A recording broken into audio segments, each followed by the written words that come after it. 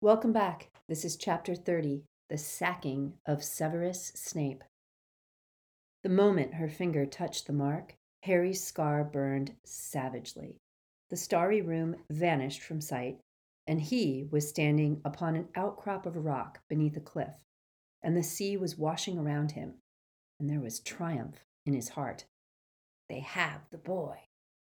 A loud bang brought Harry back to where he stood. Disoriented, he raised his wand, but the witch before him was already falling forward. She hit the ground so hard that the glass in the bookcases tinkled.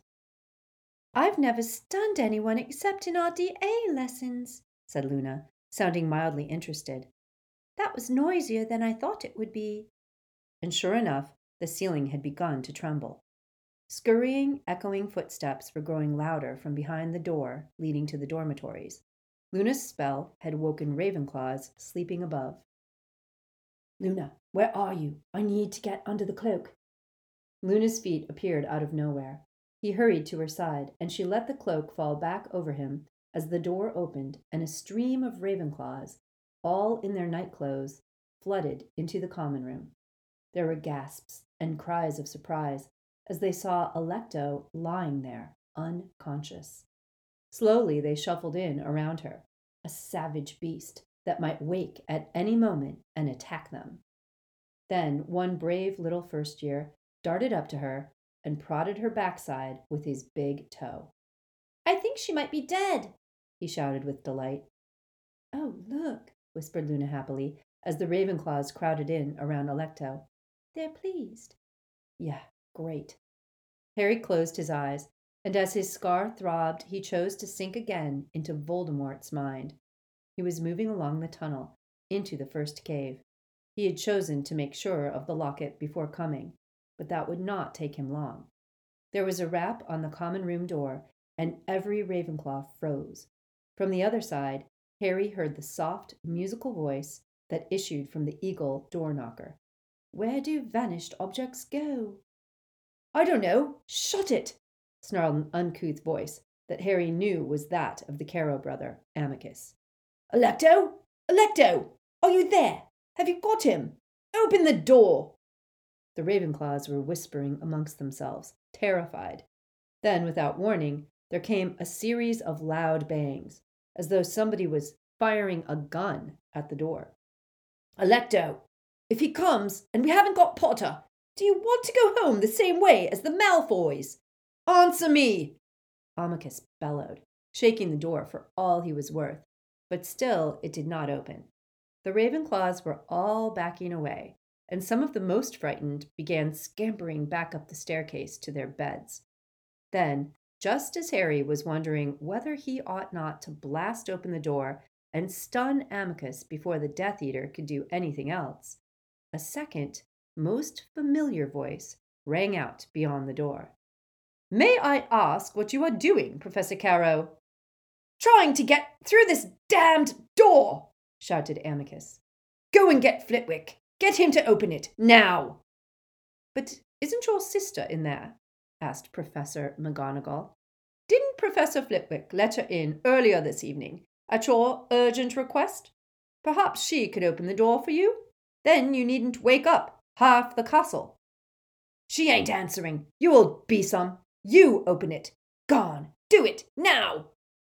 "Certainly, if you wish it," said Professor McGonagall with awful coldness. There was a genteel rap on the knocker, and the musical voice asked again, "Where do vanished objects go?" "Into non-being, which is to say, everything," replied Professor McGonagall. "Nicely phrased," replied the eagle door knocker, and the door swung open. The few Ravenclaws who had remained behind sprinted for the stairs as Amycus burst over the threshold, brandishing his wand. Hunched, like his sister, he had a pallid, doughy face and tiny eyes, which fell at once on Alecto, sprawled motionless on the floor. He let out a yell of fury and fear. "What have they done, the little whelps?" he screamed. "I'll cruciate the lot of 'em till they tell me who did it. And what's the Dark Lord going to say?" he shrieked, standing over his sister and smacking himself on the forehead with his fist. We haven't got him, and they've gone and killed her." "She's only stunned," said Professor McGonagall impatiently, who had stooped down to examine Alecto. "She'll be perfectly all right." "No, she bludgering well won't," bellowed Amycus. "Not after the Dark Lord gets hold of her. She's gone and sent for him. I felt me mark burn, and he thinks we've got Potter." "Got Potter?" said Professor McGonagall sharply. "What do you mean, got Potter?" "He told us Potter might try and get inside Ravenclaw Tower, and to send for him if we caught him." "Why would Harry Potter try to get inside Ravenclaw Tower? Potter belongs in my house." Beneath the disbelief and anger, Harry heard a little strain of pride in her voice, and affection for Minerva McGonagall gushed up inside him.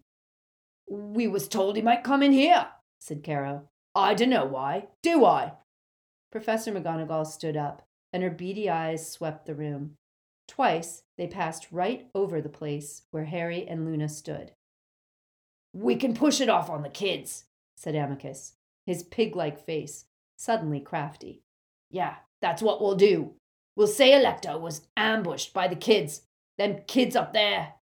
He looked up at the starry ceiling toward the dormitories. "And we'll say they forced her to press her mark, and that's why he got a false alarm. You can punish them. Couple of kids, more or less. What's the difference?" "Only the difference between truth and lies, courage and cowardice," said Professor McGonagall. She had turned pale. "A difference, in short, which you and your sister seem unable to appreciate. But let me make one thing very clear. You are not going to pass off your many ineptitudes on the students of Hogwarts. I shall not permit it." "Excuse me?" Amycus moved forward until he was offensively close to Professor McGonagall, his face within inches of hers. She refused to back away, but looked down at him as if he were something disgusting, and she found stuck to a lavatory seat. "It's not a case of what you'll permit, Minerva McGonagall. Your time's over. It's us what's in charge here now, and you'll back me up or you'll pay the price." And he spat in her face. Harry pulled the cloak off himself, raised his wand, and said, "You shouldn't have done that." As Amycus spun around, Harry shouted, "Crucio!" The Death Eater was lifted off his feet. He writhed through the air like a drowning man, thrashing and howling in pain. And then, with a crunch and a shattering of glass, he smashed into the front of a bookcase and crumpled, insensible, to the floor. "I see what Bellatrix meant," said Harry, the blood thundering through his brain. "You need to really mean it." "Potter," whispered Professor McGonagall, clutching her heart. "Potter, you're here. What? How?" She struggled to pull herself together. "Potter? That was foolish." "He spat at you," said Harry. "Potter, that was very, very gallant of you, but don't you realize—" "Yeah, I do," Harry assured her. Somehow her panic steadied him. "Professor McGonagall, Voldemort's on the way." "Oh, are we allowed to say the name now?" asked Luna, with an air of interest, pulling off the invisibility cloak. This appearance of a second outlaw seemed to overwhelm Professor McGonagall, who staggered backward and fell into a nearby chair, clutching at the neck of her old tartan dressing gown. "I don't think it makes any difference what we call him," Harry told Luna. "He already knows where I am." In a distant part of Harry's brain, that part connected to the angry, burning scar, he could see Voldemort sailing fast over the dark lake in the ghostly green boat. He had nearly reached the island where the stone basin stood. "You must flee," whispered Professor McGonagall. "Now, Potter, as quickly as you can." "I can't," said Harry. "There's something I need to do. Professor, do you know where the diadem of Ravenclaw is?" The diadem of Ravenclaw? Of course not. Hasn't it been lost for centuries?" She sat up a little straighter. "Potter, it was madness, utter madness, for you to enter this castle." "I had to," said Harry. Professor, there's something hidden here that I'm supposed to find, and it could be the diadem, if I could just speak to Professor Flitwick. There was a sound of movement, of clinking glass. Amicus was coming round. Before Harry or Luna could act, Professor McGonagall rose to her feet, pointed her wand at the groggy Death Eater, and said, Imperio! Amicus got up, walked over to his sister, picked up her wand, then shuffled obediently to Professor McGonagall and handed it over along with his own. Then he lay down on the floor beside Alecto.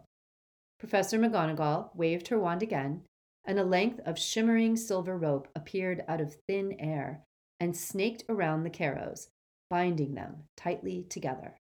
Potter, said Professor McGonagall, turning to face him again with superb indifference to the Carrows' predicament. If he who must not be named does indeed know that you are here. As she said it, a wrath that was like physical pain blazed through Harry, setting his scar on fire. And for a second, he looked down upon a basin whose potion had turned clear, and saw that no golden locket lay safe beneath the surface. Potter, are you all right? Said a voice, and Harry came back. He was clutching Luna's shoulder to steady himself. Time's running out. Voldemort's getting nearer. Professor, I'm acting on Dumbledore's orders. I must find what he wanted me to find. But we've got to get the students out while I'm searching the castle. It's me Voldemort wants, but he won't care about killing a few more or less. Not now. Not now he knows I'm attacking Horcruxes. Harry finished the sentence in his own head. You're acting on Dumbledore's orders, she repeated with a look of dawning wonder. Then she drew herself up to her fullest height. We shall secure the school against he who must not be named, while you search for this object. Is that possible? I think so, said Professor McGonagall dryly. We teachers are rather good at magic, you know. I am sure we will be able to hold him off for a while if we all put our best efforts into it. Of course, something will have to be done about Professor Snape. And if Hogwarts is about to enter a state of siege, with the Dark Lord at the gates, it would be indeed advisable to take as many innocent people out of the way as possible. With the Floo network under observation and apparition impossible within the grounds. There's a way, said Harry quickly, and he explained about the passageway leading into the Hogshead. Potter, we're talking about hundreds of students. I know, Professor, but if Voldemort and the Death Eaters are concentrating on the school boundaries, they won't be interested in anyone who's disapparating out of the Hogshead. There's something in that, she agreed. She pointed her wand at the Carrows, and a silver net fell upon their bound bodies, tied itself around them, and hoisted them into the air, where they dangled beneath the blue and gold ceiling like two large, ugly sea creatures. Come, we must alert the other heads of house. You'd better put that cloak back on. She marched toward the door, and as she did so, she raised her wand. From the tip burst 3 silver cats, with spectacle markings around their eyes. The Patronuses ran sleekly ahead, filling the spiral staircase with silvery light, as Professor McGonagall, Harry, and Luna hurried back down. Along the corridors they raced, and one by one the Patronuses left them. Professor McGonagall's tartan dressing gown rustled over the floor, and Harry and Luna jogged behind her under the cloak. They had descended 2 more floors when another set of quiet footsteps joined theirs. Harry, whose scar was still prickling, heard them first. He felt in the pouch around his neck for the Marauder's map, but before he could take it out, McGonagall too seemed to become aware of their company. She halted, raised her wand, ready to duel, and said, Who's there? It is I, said a low voice. From behind a suit of armor stepped Severus Snape. Hatred boiled up in Harry at the sight of him. He had forgotten the details of Snape's appearance in the magnitude of his crimes, forgotten how his greasy black hair hung in curtains around his thin face, how his black eyes had a dead, cold look. He was not wearing nightclothes, but was dressed in his usual black cloak. And he, too, was holding his wand ready for a fight. "Where are the Carrows?" he asked quietly. "Wherever you told them to be, I expect, Severus," said Professor McGonagall. Snape stepped nearer, and his eyes flitted over Professor McGonagall into the air around her, as if he knew that Harry was there. Harry held his wand up too, ready to attack. "I was under the impression," said Snape, "that Alecto had apprehended an intruder." "Really?" said Professor McGonagall. "And what gave you that impression?" Snape made a slight flexing movement of his left arm, where the dark mark was branded into his skin. "Oh, but naturally," said Professor McGonagall. "You Death Eaters have your own private means of communication. I forgot." Snape pretended not to have heard her. His eyes were still probing the air all about her, and he was moving gradually closer, with an air of hardly noticing what he was doing. "I did not know that it was your night to patrol the corridors, Minerva." "You have some objection?" "I wonder what could have brought you out of your bed at this late hour." "I thought I heard a disturbance," said Professor McGonagall. "Really? But all seems calm." Snape looked into her eyes. "Have you seen Harry Potter, Minerva? Because if you have, I must insist." Professor McGonagall moved faster than Harry could have believed. Her wand slashed through the air, and for a split second, Harry thought that Snape must crumple, unconscious, but the swiftness of his shield charm was such that McGonagall was thrown off balance. She brandished her wand at a torch on the wall, and it flew out of its bracket. Harry, about to curse Snape, was forced to pull Luna out of the way of the descending flames, which became a ring of fire that filled the corridor and flew like a lasso at Snape. Then it was no longer fire, but a great black serpent that McGonagall blasted to smoke, which reformed and solidified in seconds to become a swarm of pursuing daggers. Snape avoided them only by forcing the suit of armor in front of him, and with echoing clangs the daggers sank, one after another, into its breast. "Minerva!" said a squeaky voice, and looking behind him, still shielding Luna from flying spells, Harry saw Professors Flitwick and Sprout sprinting up the corridor toward them in their nightclothes, with the enormous Professor Slughorn panting along at the rear. "No!" squealed Flitwick, raising his wand. "You'll do no more murder at Hogwarts!"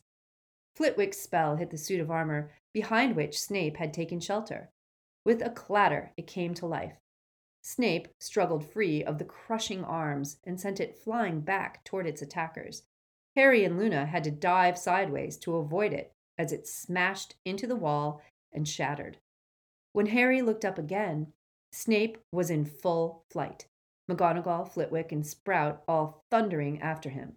He hurtled through a classroom door, and moments later he heard McGonagall cry, "Coward! Coward!" "What's happened? What's happened?" asked Luna. Harry dragged her to her feet, and they raced along the corridor, trailing the invisibility cloak behind them, into the deserted classroom where Professors McGonagall, Flitwick, and Sprout were standing at a smashed window. "He jumped," said Professor McGonagall, as Harry and Luna ran into the room. "You mean he's dead?" Harry sprinted to the window, ignoring Flitwick's and Sprout's yells of shock at his sudden appearance. "No, he's not dead," said McGonagall bitterly. "Unlike Dumbledore, he was still carrying a wand, and he seems to have learned a few tricks from his master."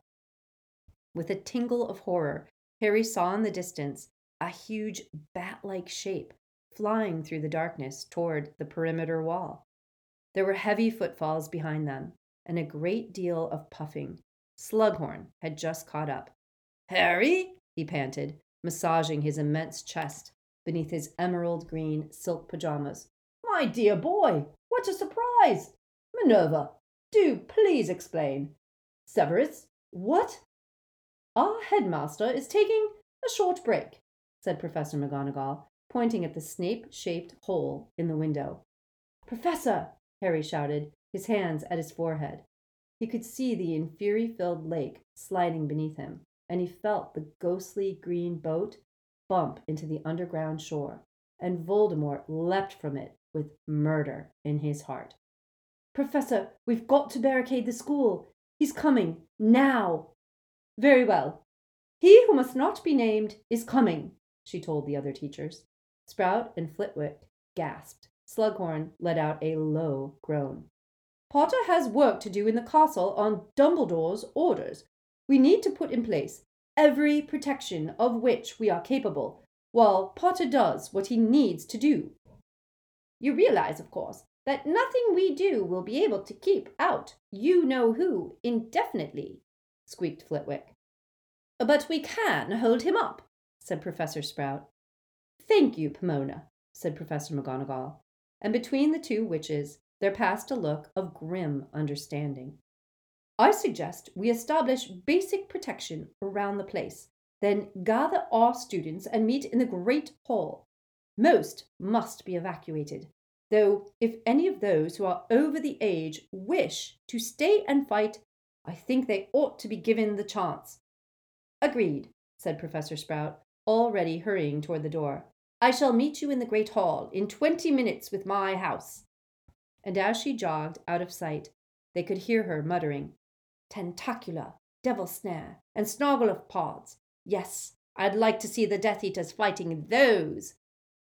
"I can act from here," said Flitwick, and although he could barely see out of it, he pointed his wand through the smashed window and started muttering incantations of great complexity.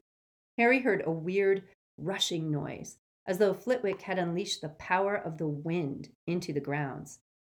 "Professor," said Harry, approaching the little charms master. "Professor, I'm sorry to interrupt, but this is important. Have you got any idea where the diadem of Ravenclaw is?" "Protego horribilis! The diadem of Ravenclaw," squeaked Flitwick. "A little extra wisdom never goes amiss, Potter, but I hardly think it would be much to use in this situation." "I only meant, do you know where it is? Have you ever seen it?" "Seen it? Nobody has seen it in living memory. Long since lost, boy." Harry felt a mixture of desperate disappointment and panic. What, then, was the Horcrux? "We shall meet you and your Ravenclaws in the Great Hall, Phileas," said Professor McGonagall, beckoning to Harry and Luna to follow her. They had just reached the door when Slughorn rumbled into speech. "My word," he puffed, pale and sweaty, his walrus mustache a-quiver. "What a to-do! I'm not at all sure whether this is wise, Minerva. He is bound to find a way in, you know, and anyone who has tried to delay him will be in most grievous peril. I shall expect you and the Slytherins in the Great Hall in 20 minutes also," said Professor McGonagall. "If you wish to leave with your students, we shall not stop you.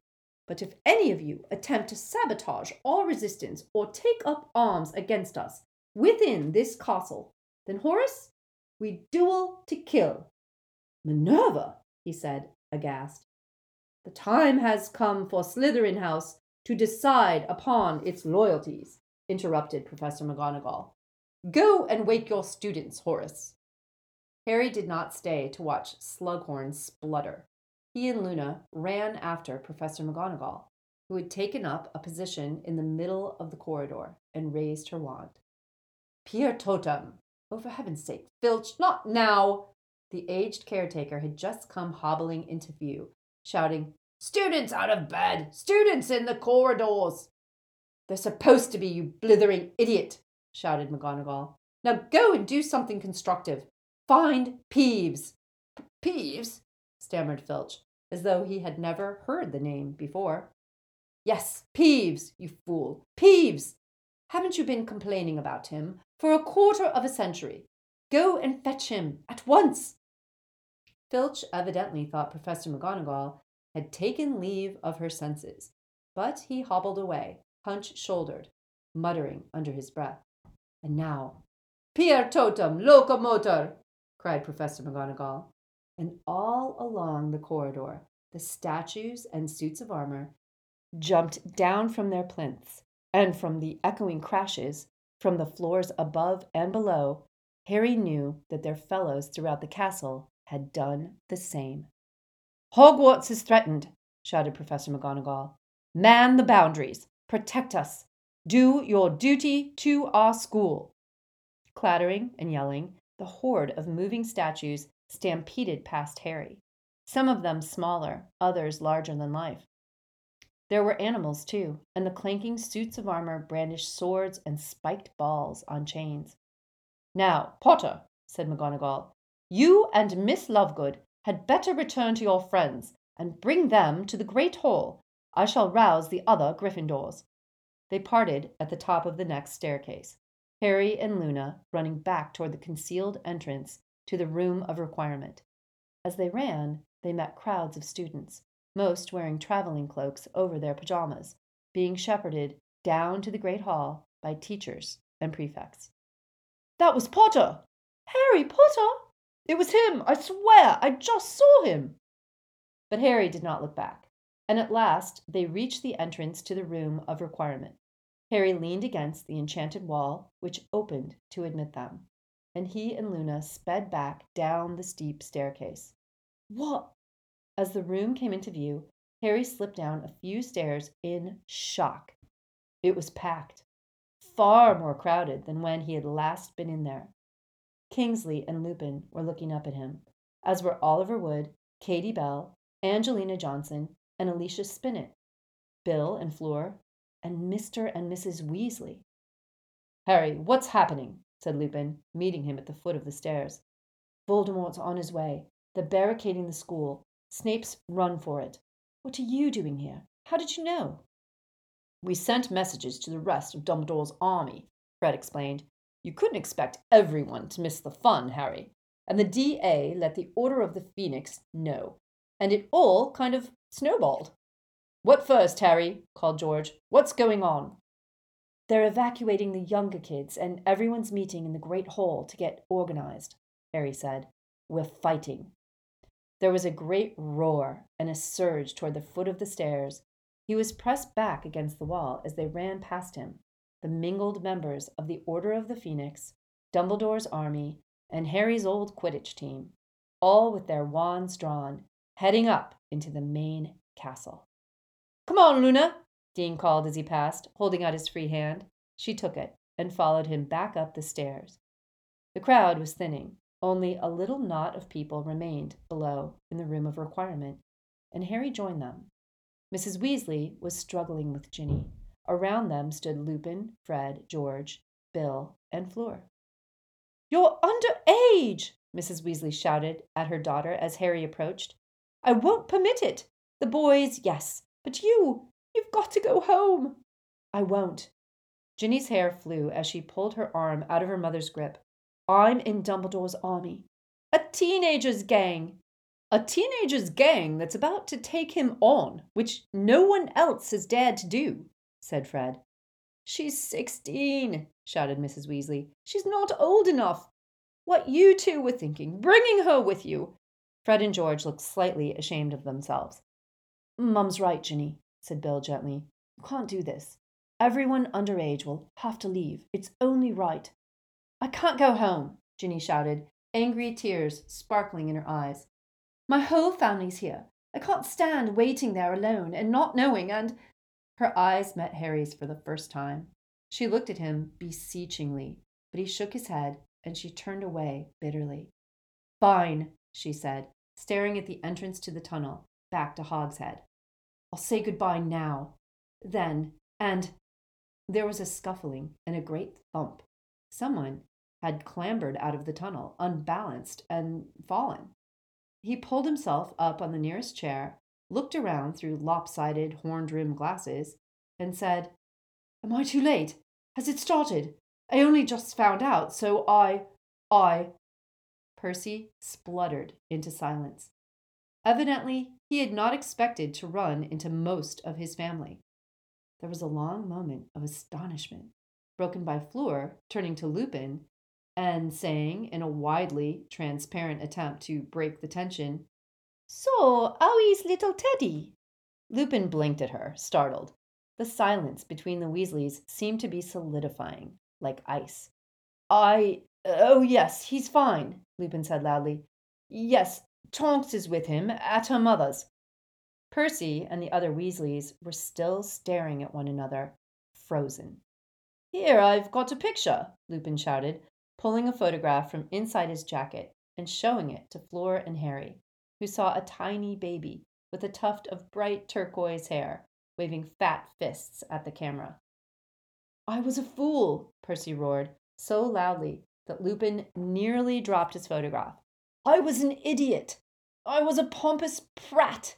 I was a ministry-loving, family-disowning, power-hungry moron, said Fred. Percy swallowed. Yes, I was. Well, you can't say fairer than that, said Fred, holding out his hand to Percy. Mrs. Weasley burst into tears. She ran forward, pushed Fred aside, and pulled Percy into a strangling hug, while he patted her on the back, his eyes on his father. I'm sorry, Dad, Percy said. Mr. Weasley blinked rather rapidly. Then he too hurried to hug his son. What made you see sense, Perce? Inquired George. It's been coming on for a while, said Percy, mopping his eyes under his glasses with a corner of his traveling cloak. But I had to find a way out, and it's not so easy at the Ministry. They're imprisoning traitors all the time. I managed to make contact with Aberforth, and he tipped me off 10 minutes ago that Hogwarts was going to make a fight of it. So here I am. Well, we do look to our prefects to take a lead at times such as these, said George, in a good imitation of Percy's most pompous manner.